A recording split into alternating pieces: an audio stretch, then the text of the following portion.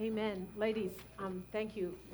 You couldn't have picked more perfect songs for our topic this morning. What is a snowflake? When I was growing up, it meant a feathery ice crystal that came from the sky on a snowy day. I am from Pennsylvania, so I saw a lot of them. Today, however, the term has a new meaning. The dictionary has added this definition. Quote, the young adults of the 2010s viewed as being less resilient and more prone to taking offense than the previous generations. Now, there's some debate about where the term originated from, but some say it came from the novel and then the movie Fight Club back in the late 90s. But it became widely used in Great Britain after Brexit and in the United States after Trump was elected. In recent years, particularly right after the election, colleges began providing safe places. Those were rooms that might provide hot cocoa and service dogs and pillows, and they are free from opposition or harsh feedback. King's College in London hired safe space marshals. They are to police speaking events. In the event, any speech might contain what they considered to be offensive to the audience. College campuses have begun offering trigger warnings. Those are statements that are sent out to the students intended to warn and inform them of any possible offensive or upsetting content that an upcoming class might involve. One British paper wrote of a student union conference in which the students voted to ban clapping in case the noise made people anxious. And so it was agreed upon to use a more unifying symbol of approval: jazz hands. These and others have led to what author Claire Fox has called the snowflake generation. But she is quick to point out that it's the older generation that is responsible for the mess. How did we do that? Well, we have been helicopter parents, hovering over our children, making sure they get all the benefits they deserve. We have been preoccupied with their safety and self-esteem. Coaches gave out participation trophies and teachers inflated grades and were told not to use red ink when grading their papers. We called their baby fat childhood obesity that would lead to their premature death, and their sugary drinks kids crack cocaine. Claire Fox writes in her article entitled Generation Snowflake, How We Train Our Kids to Be Censorious Crybabies. She writes that, quote, that parents have gone to ludicrous lengths to eliminate all risk from their children's lives. And she tells the story of a headmistress in a British school that suggested changing the color of the school's red uniform because, quote, some research indicates the color red can increase heart and breathing rates. Fox's final analysis is that if we have a generation of students that cannot handle a dissenting opinion, much less a truly difficult hardship, it is because we have taught them to do it. Another writer pointed out, we have forgotten what parenting is, that parenting is not just about protecting our children, but preparing them. I wonder, what are you teaching your children or your grandchildren?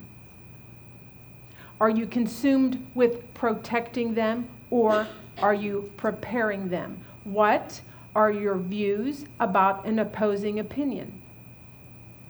Or perhaps the bigger question, what are you teaching them about hardship and suffering and difficulties? What are your views? What is your attitude about trials and suffering? If you have your Bible, would you turn with me to James chapter 1? James chapter 1. Verse 1 says this. James, a servant of God and of the Lord Jesus Christ, to the 12 tribes in the dispersion, greetings. Count it all joy, my brothers, when you meet trials of various kinds. For you know that the testing of your faith produces steadfastness. And let steadfastness have its full effect, that you may be perfect and complete, lacking in nothing. If any of you lacks wisdom, let him ask God, who gives generously to all without reproach, and it will be given him. Okay, let's stop there. Last week, we had an introduction to the book of James, and we tried putting it into context. And we noticed that in verse 1, he makes his introductions, and then he gets right down to business. Now, usually at this time, letter writers, they would start and they would say something encouraging. They might compliment the recipients, but he skips all that. And James, he really doesn't take time to say, how are you, or grace and peace unto you, like you see in a lot of the other books. Instead, boom, he starts with a command. Okay, he hits you right between the eyes with a command, doesn't he? And not just any command, but one of the most difficult and hardest commands in all the Bible. Count it all joy, or consider it all joy, my brethren, when you encounter various trials. Okay, what in the world does that mean? Because in light of the current culture, it sure sounds like crazy talk. So here's what we want to do this morning. Last week, we spent some time talking about studying our Bible. And we talked about key words, and we talked about those 6 investigative questions: who, what, where, when, and how, and why. All right, this week, we're going to take the keyword trials, and we're going to take the command to count it all joy when you meet various trials, and we're going to run that. We're going to investigate this by using those 6 investigative questions. We're actually only going to use 5. But we also want to understand it from within the context of the book. Okay, so here we go. We're going to start with the easy question, who? This is always a good place to start. Who is this command to? Who is this instruction to? And we talked about this last week. We also learned in our homework, this is written to the 12 tribes in the dispersion. We see that in verse 1. All right, we concluded last week they were Jewish believers, scattered, making this a general letter. It's not just sent to one particular church. It was circulated among the churches, and it was ultimately intended for all believers. All right, so if you want to write next to who, you can write believers. Or as he says, my brothers. He's going to use that term a lot throughout this book. Okay, this is a command to believers. Your unbelieving spouse, your unbelieving neighbor, they're not going to get this or care. Okay, our current culture doesn't get this. All right, here's our first point on the paper. A test of genuine faith is the way a person encounters trials.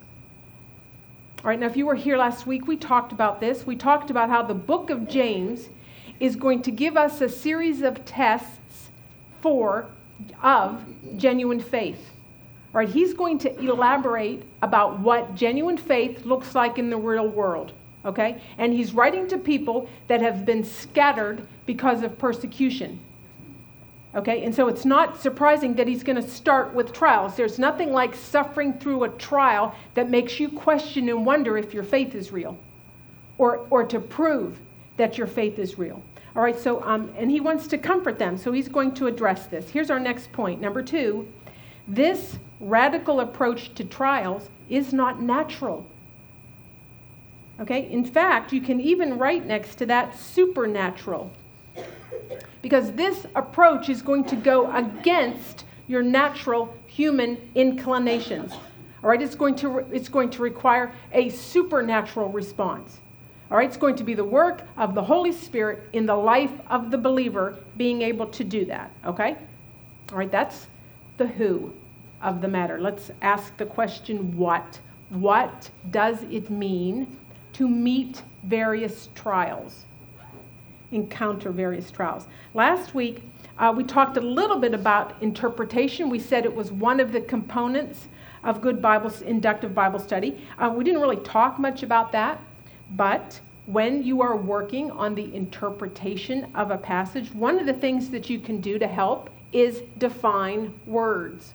Okay, particularly go back to the original language and find out what its meaning was. And another thing you can do is go to see if that word is used anywhere else in the Bible.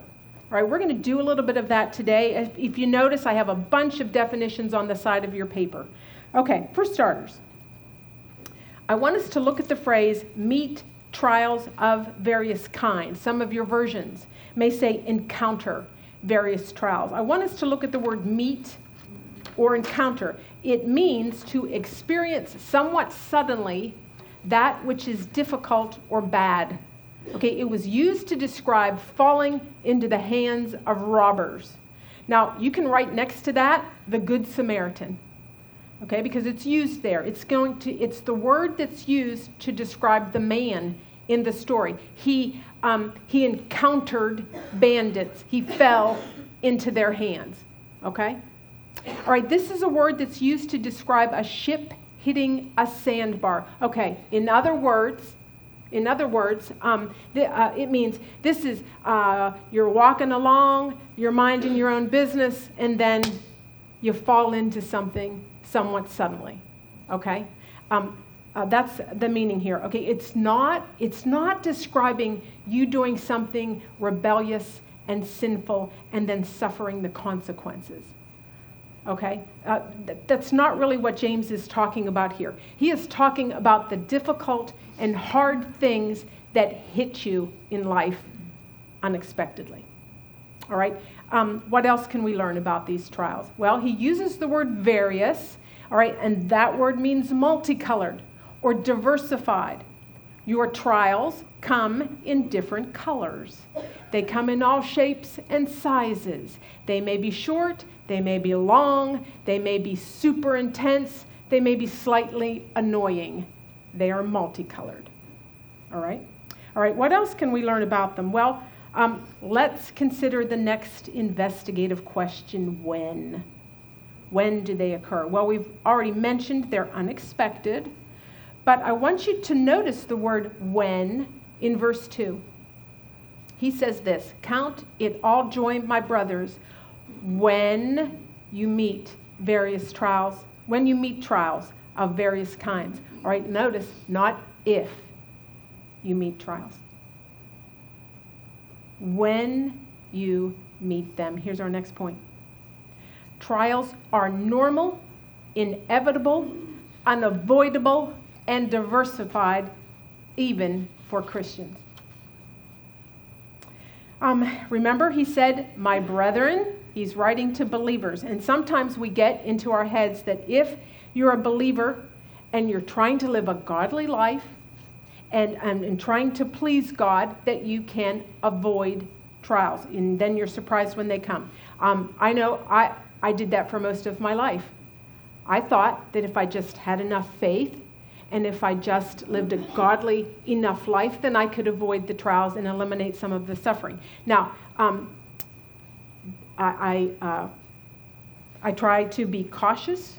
I try to seek out what God would have me to do. And that has served me well. I'm sure that I have avoided a lot of problems because of that. But I have to be really careful not to think that if I just have enough faith or if I'm godly enough that I can avoid trials and suffering. And that is actually the premise of the gospel, the prosperity gospel that is all around you, that tells you that if you just have enough faith or you just have enough positivity, or probably if you read their books and send them money, then you will have all of the wealth and you will have all of the health that your heart desires, and that you'll be able to avoid suffering and eliminate that. All right, listen. James says, no, that's not what's going on here. Okay, James says the opposite. James says trials are a normal part of life. They are unavoidable, and they are diversified. All right, in other words, here's what that means. That means while you are posting about your wonderful vacation on Instagram and Facebook, you will have friends and you will have people in your circle of friends that are suffering. You will have friends and family in your circle that are hurting. Okay, here's what else it means. It means that no matter how carefully you read the detergent labels or the side of the cereal box, you are going to have trials. It means that no matter how faithful you are to clean eating and exercise and hand sanitizer, you are going to have trials. That means that no matter how diligent you are to research doctors or car seats or minivans or preschools, you are going to have trials. It means that no matter how faithful you are to tithe or serve in the nursery or attend Sunday school, you are going to have trials. They are a normal part of life, even for believers. Now, is he saying that we are to spend our lives waiting for the other shoe to drop? That we're to spend our lives wondering what's around the corner and if our faith is real? No. No, remember that James is going to sound like Jesus. And do you remember last semester when we talked about being anxious? What did Jesus say? He said, do not be anxious. Each day has enough troubles of their own. Do not be anxious. Trials are a normal part of life on this side of the garden. They are inevitable. They are unavoidable. You can be making wonderful, godly choices and still have trials. Hear me on this. You can be super moms doing all the right things and still have trials with your children. James says, when you meet various trials, okay, these trials are not necessarily the consequences of your personal sin or weaknesses or bad choices. Now, don't get me wrong, those exist. There are going to be certainly times where we bring on our own problems because of our sinful choices and our sinful behavior. But that's not really what James is talking about here. Okay? That's a different lesson. All right. James' desire is to prepare the church to practice genuine faithfulness in the real world. Okay? He's wanting to prepare us. And so he's going to tell us that we are going to encounter. He's going to tell us we are going to fall into, we are going to stumble upon various trials. All right, that raises the question, why? Why? We talked a little bit about this last week. Why do we have trials? Why are we to count it all joy when we meet them? All right, we said it was in verse 3 last week. Let's take a look at that. James 1 verse 3 says this, for you know that the testing of your faith produces steadfastness.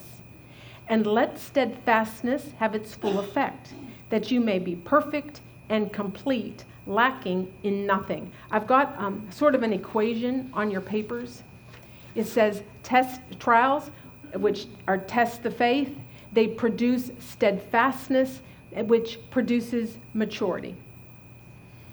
All right, let me give you an example, a personal example. And I've told this story before. It is about a time where my family was living in West Virginia. And my husband or my father-in-law, there is some debate about that, but they were both working for the same company at the time. And one of them made the boss's son mad. And so he accused my husband of stealing and had him fired. And then we learned that if you are fired, you cannot collect unemployment, nor do people want to hire you, no matter how good you were at your job. Well, about the time that we were dealing with all of that, we also were weathering another problem. We had this rental house back in my hometown in Butler, Pennsylvania, and our tenants decided that they didn't want to pay us. And so we found ourselves with 2 mortgages and no job, which, and just trying to be a landlord from a distance. And so my poor dad, we would send him down to the house and try to see if he could collect money. And he would go up and stand on the porch and knock on the door. And he would say, I could see through a window the tenants in the family watching TV, but they would never come and open the door or pay rent. So that was just an additional headache. Well, my husband was eventually hired back by the owner, and he was transferred to Columbia, South Carolina. And so he was away, and I was back behind with the kids trying to sell a house that wouldn't sell. And so one day I was walking in the neighborhood, and there was a lady, a gal, that would occasionally come to our neighborhood Bible studies. And I saw her outside, and her husband was in the construction business. And I was concerned about what she had heard, and I just basically didn't really want to talk about it. And so I was pretty much trying to avoid her seeing me, but she saw me and she waved hello, and so I went over to talk, and we began to catch up, and she did not bring up my husband at all. In fact, she brought up her husband, and she said, my husband's cheating on me. And I said, oh, no, your husband loves you. She had an enviable marriage. She was just truly crazy about the guy. And she said, no, he's told me he's running around with a girl at work. Now, she was pregnant with her 5th child. And so I did the only thing I knew to do. I said, would you like to come over tonight and we can just pray about this? And she said yes. She showed up at my house, and we sat at my kitchen table, and I got some details and some more specifics about some things that were going on. And I said to her, I would like to pray for your husband. I would like to pray for his salvation, that he would repent of his sin and turn to Jesus Christ for salvation. And she looked at me and she said, actually, I think I need to do that. And so we spent the evening going through Bible verses about sin and salvation, and I watched her sit and pray about her own sin and her own salvation that night. Well, after that, the 2 of us started walking in the evenings, and she would talk and kind of fill me in on how her day and what was going on, and I would try to listen and try to interject some biblical insights. We would pray. We would study God's Word together. Now, my husband was living in South Carolina, so I had more time than I ordinarily would have had. We would pray for her marriage. We would pray that my house would sell. We would pray that God would intervene and change her husband and change his mind. She would come over late at night and just weep, and she would say, he goes to bed and falls asleep like nothing is wrong. And so we would pray that he wouldn't be able to sleep. But he did. And finally, one day, he sat those 4 little kids down on the couch and told them he was leaving. And they cried and they begged him not to go. And that's when things got really hard. She would say that it would have been easier had he died because the hurt and the rejection were unbearable. And I didn't know what to say or do. All I could do was try to encourage her and comfort her and keep her, just encourage her to hang on. That's what I did with her. And then I would make a beeline home, and I would go straight to my closet, and I would shut the door so the kids couldn't hear. And then I would start my tirade, and I would stomp my foot. And I would say, when are you going to show up? When are you going to help? We are praying. Everything is falling apart down here. My life's falling apart. Her life's falling apart. And I am crying and weeping. And we are crying out for you to help. And you don't help. You don't do nothing. And by the way, I am trying to be positive with her to make you look good. I am trying to serve you, to please you. And what benefits are there? What are you doing for me? I am serving and you don't do anything. That was 20 years ago. And I cringe when I think of the way I prayed and I think of the things I said. I cringe at my immaturity to think of serving God as, for the benefits and for the perks. If you were to look at my prayer journals today, they would look different than the ones 20 years ago. If I were to go through something like that today, there would be differences. Now, understand, there would be crying, there would be emotion, there would be struggle, there would be pain, there would be questions, but this time, I would not suggest to God that he needs any help from me to look good to someone. No way. There's just no way. I would not suggest to him that I'm helping him out or doing him any favors by talking about him to my girlfriend. One of the things I've learned over the years is God is the self-existent God, and he does not need me to be glorious. He is glorious all by himself. He is glorious. Even if I sin, he is not less glorious. I've learned that. I've also learned a little about the providence of God, and that even though I don't see anything, I know that he is working. Those are major things that I have just come to understand and apply now to my life. Okay, it's taken me 20 years. But it's an example of what we're seeing in this passage, and I want you to see it. Here's our next point. Number 4, God has a purpose for our trials.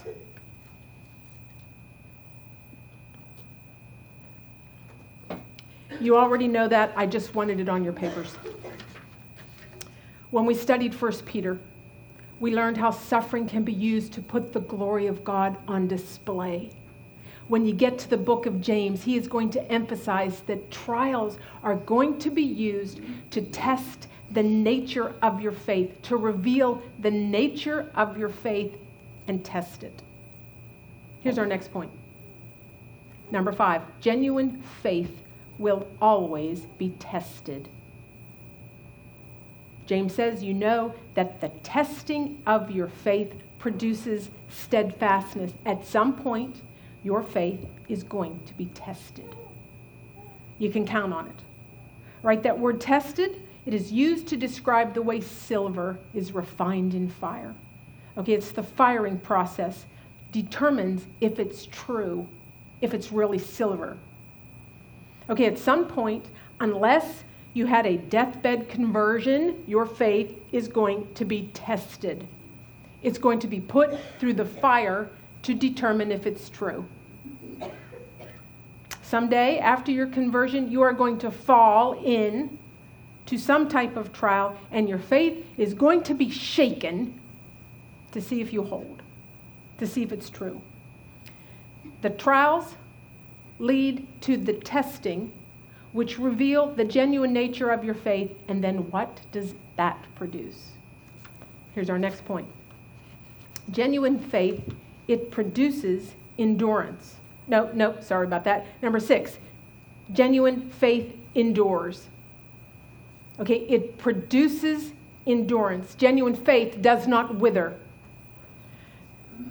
During that 15-month season of my life, when my family was separated, I was trying to sell my house, I was trying to minister to that girlfriend. I would get up in the morning, I would get the kids off to school, and then I would race to my kitchen table and I would open my Bible and just start to cry out to God. Now, I was a Bible teacher, so I knew how to use a concordance. And I could have looked up all the happy verses. And I could have looked up the verses about deliverance and victory and happy endings. But I thought, no, I don't want to do that. I want to find out what God is trying to teach me, what God's trying to say to me. So I wanted the Spirit of God to be leading my study. And do you know what lesson began to emerge? Perseverance.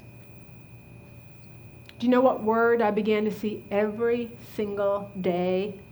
Perseverance, endurance, steadfastness. I used to think, if I have to read this word one more day, I'm going to scream. When do I get the rescue verses and the delivery verses? I learned that the word endurance, and I have this on your papers, in the Greek it is the word hupomone. And you might recognize hupo, that means under. We've learned a lot about that. We've studied that when we talked about submission. It means to be under something. The word mone means remain. It means abide. So endurance and perseverance has to do with you remaining under something. You abide under something. I began to realize that God was teaching me to remain faithful under the circumstances I was facing. I wanted my circumstances to change, but God was saying, what if they don't? What if they don't?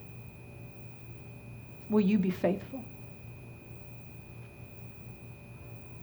What if you don't see an immediate end in sight? Will you be faithful? Do you realize that a test of genuine Christianity is that your faith endures? I have some verses on your paper, and this is Jesus speaking.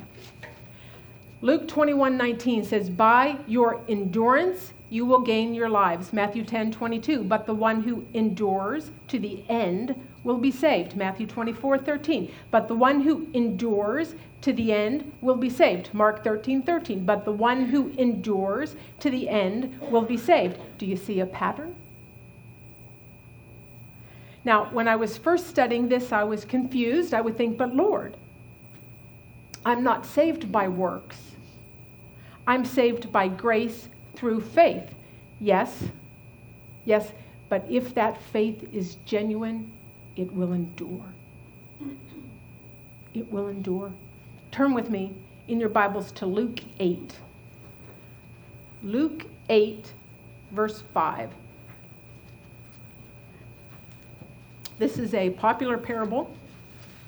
And we want to remind ourselves, James is going to make constant references to the teaching of Jesus.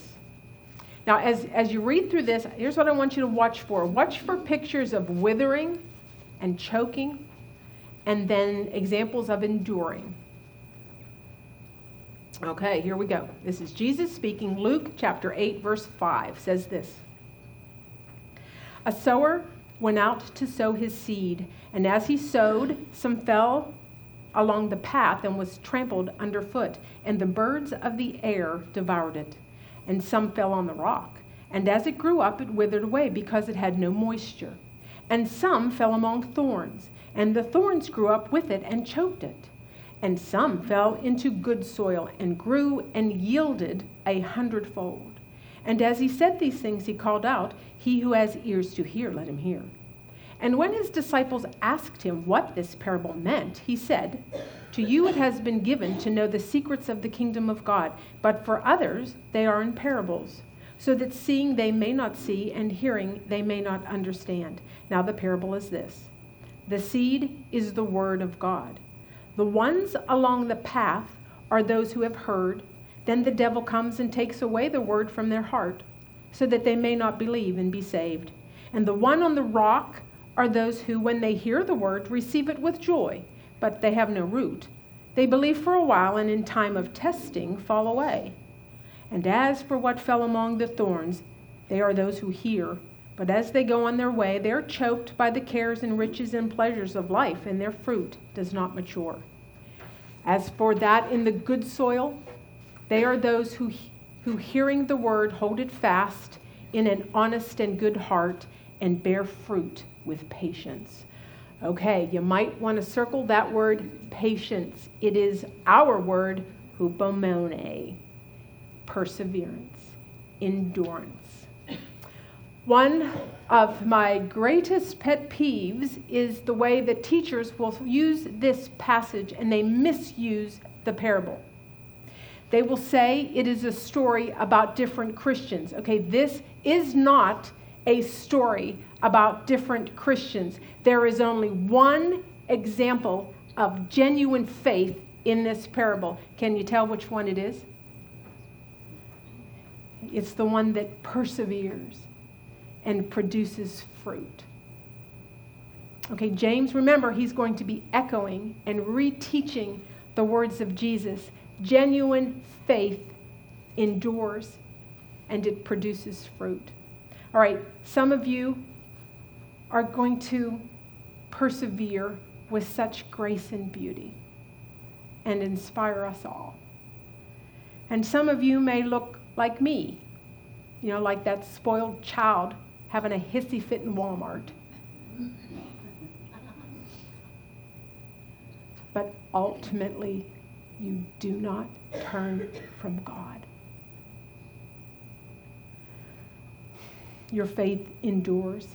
And I want you to notice that there is not just endurance, but fruit is produced that comes from growth. That brings us to our next point. Number 7, true believers grow. Right? Genuine faith is going to progress. It's not instantaneous, it's a process. Now, let me explain that. It's a process that will be increasing and maturing. Now, I want to give you some more definitions. The word perfect. And by the way, these are favorite words of James. We'll see them again. The word perfect, it means complete, mature. All right? And then that word complete means whole, complete in all parts. Genuine faith is going to mature and develop. Now, that may vary from person to person because we really are like snowflakes. We are all different. And so that may look different. But it's going to progress. You may start out like me, like I did, a very immature toddler, but you don't stay there. You move forward. Okay, that's what genuine faith is going to do. That means that you are going to be maturing in the way that you love and in the way that you forgive. You're going to be maturing in the way that you show compassion and the way you show grace. It's going to mean that your prayer life will be maturing. Your understanding of God will be maturing. It means that you're going to know about God experientially more today than you did 5 years ago. When your children start to come home from Bible school or youth group and they start telling you things like they have, prayed to become a Christian. Maybe they prayed with their teacher or they prayed with their youth leader. You're going to want to watch for signs that it's genuine. Does it endure? Does it progress? Do they have an appetite for God? And are you watching that increase? Okay. Genuine faith is going to be like the Psalms describe, the tree firmly planted by streams of water, which yield its fruit in season and does not wither. Now, am I saying that you won't ever have setbacks or times when you feel like you're a complete failure or that God is very far away and distant? Okay, no, not saying that at all. James isn't saying that genuine faith does things perfectly and that you won't have setbacks. James is saying that genuine faith is tested and the testing is going to produce. All right? It's going to produce growth. It's going to produce endurance. It's going to produce maturity. All right, let's ask the investigative question, how? How are we to meet trials of various kinds? We've talked about what they are, we've talked about when they occur, and we've talked about why we experience them. Let's talk about how we are to meet trials of various kinds. All right, well, first of all, let's be clear about something. James is not saying that we should go out and try to cultivate trials in our lives. All right, that's not how this works. You are not to purposely pursue hardships for the sake of your growth. Okay, remember we said verse 2, these trials were the kind that you fall into, right? You stumble into these. So, but what are we to do? How are we to meet trials? All right, verse 2, we are to count it all joy. All right, what does that mean? Because it sounds a little Pollyannish. All right, does it mean that when trials come into a friend's life, you are to go to them and be all cheery and put on your smiley face and tell them to snap out of it? Please don't do that. Does it mean that you can't cry or mourn or sorrow when we face difficulty? Does it mean we're to put on our happy faces and enjoy the trial? Okay, no, none of that. We are to count it all joy. Let's define another word. The word count or consider. It means this: to hold a view or have an opinion with regard to something. It is a word that involves careful thought, not quick decision, but a conscious judgment resting on deliberate weighing of the facts. Okay, in other words, this isn't a feeling word. Okay, this is a thinking word. Right? This is like a mathematical accounting term. Put it in the joy column. Okay? So understand, you are not being commanded to feel joyful about your trials. That's not what he's saying. He is teaching us to have a heavenly view about our trials. That even though the trial itself may be awful, and out here, out of context, standing on its own, it may be horrible. Instead, we are being commanded to think and consider, to put it in context and understand it in the terms of the sovereignty of God and the completion of your faith, the perfection of your faith. Okay, that's what we are to count is all joy. Not the trial, but the work that God is doing. Let me ask you, what is your view or your opinion about suffering? Your suffering. Do you see it as an opportunity to perfect your faith? Is it a heavenly view? Here's our next point, number 8. James commands us to understand trials from a heavenly perspective. Now, when God gives a command, you're usually going to be able to find some type of promise in the vicinity. And so how will we be able to count it all joy when we meet various trials? Verse 5. If any of you lacks wisdom, let him ask God, who gives generously to all without reproach, and it will be given him. I once sat on a plane next to a fellow, and he spent the 5 hours of the flight trying to convince me to believe in a theology that I knew wasn't true. And he kept using this verse, and he assured me that if I would just ask God for the wisdom, then God would give me the wisdom to know that what he was saying was true. Okay, yeah, no, that's not how this verse works. Okay, he was taking this verse out of context. All right, in fact, if you're using the NAS version, it starts with the word but. Okay, this verse is connected to the previous ones. All right, so what has been the context? Trials, the testing of your faith, the maturing of your faith. This is wisdom for bearing trials. Okay?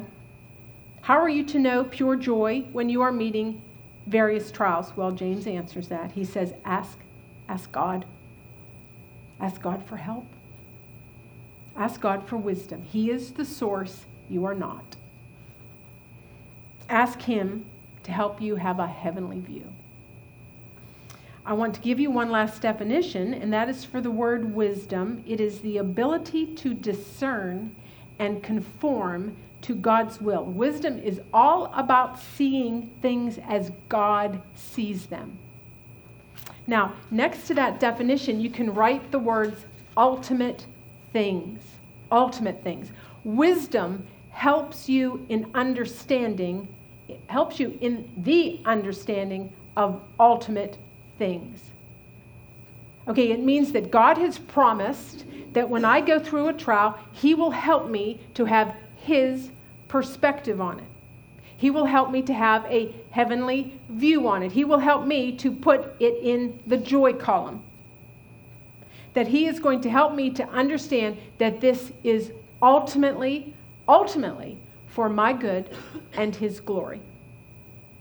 All right, now does that mean that He's going to explain to me exactly why something is happening? Does it mean that you'll quit hurting? Or that you won't have pain? Or that your circumstances will change? No, not necessarily. The promise is for something supernatural. That He will give you understanding for ultimate things. He will help you to discern and conform to God's will in the midst of the trial. And as we close, we want to notice how He gives us wisdom. It says generously and without reproach. Generously and without reproach. That means when I go to Him, He doesn't say, haven't you learned anything? You were just here yesterday for wisdom. I gave you wisdom yesterday and you've wasted that. You're going to have to learn to space out your requests. Okay, listen, our God is not like that. Our God is generous. Our God is lavish. I suspect a problem is that we're not asking for the right thing. We want the safe room with the pillows and the hot cocoa. But God wants to grow our faith. God wants to perfect our faith. He has an ultimate goal, and it is good. And He has promised to help us understand that. Let's close with a good summary statement for this passage. Number 9, James instructs us to ask for wisdom, to view our trials as joy for what God is accomplishing in our lives through them. Would you pray with me? Father God, this is a hard topic. Oh, Father, would you just help us to react to this in a supernatural way, that we would seek the supernatural wisdom of God to understand our trials and to count them as joy. Would you give us the eyes of Jesus when it comes to our problems and our suffering? It says you will.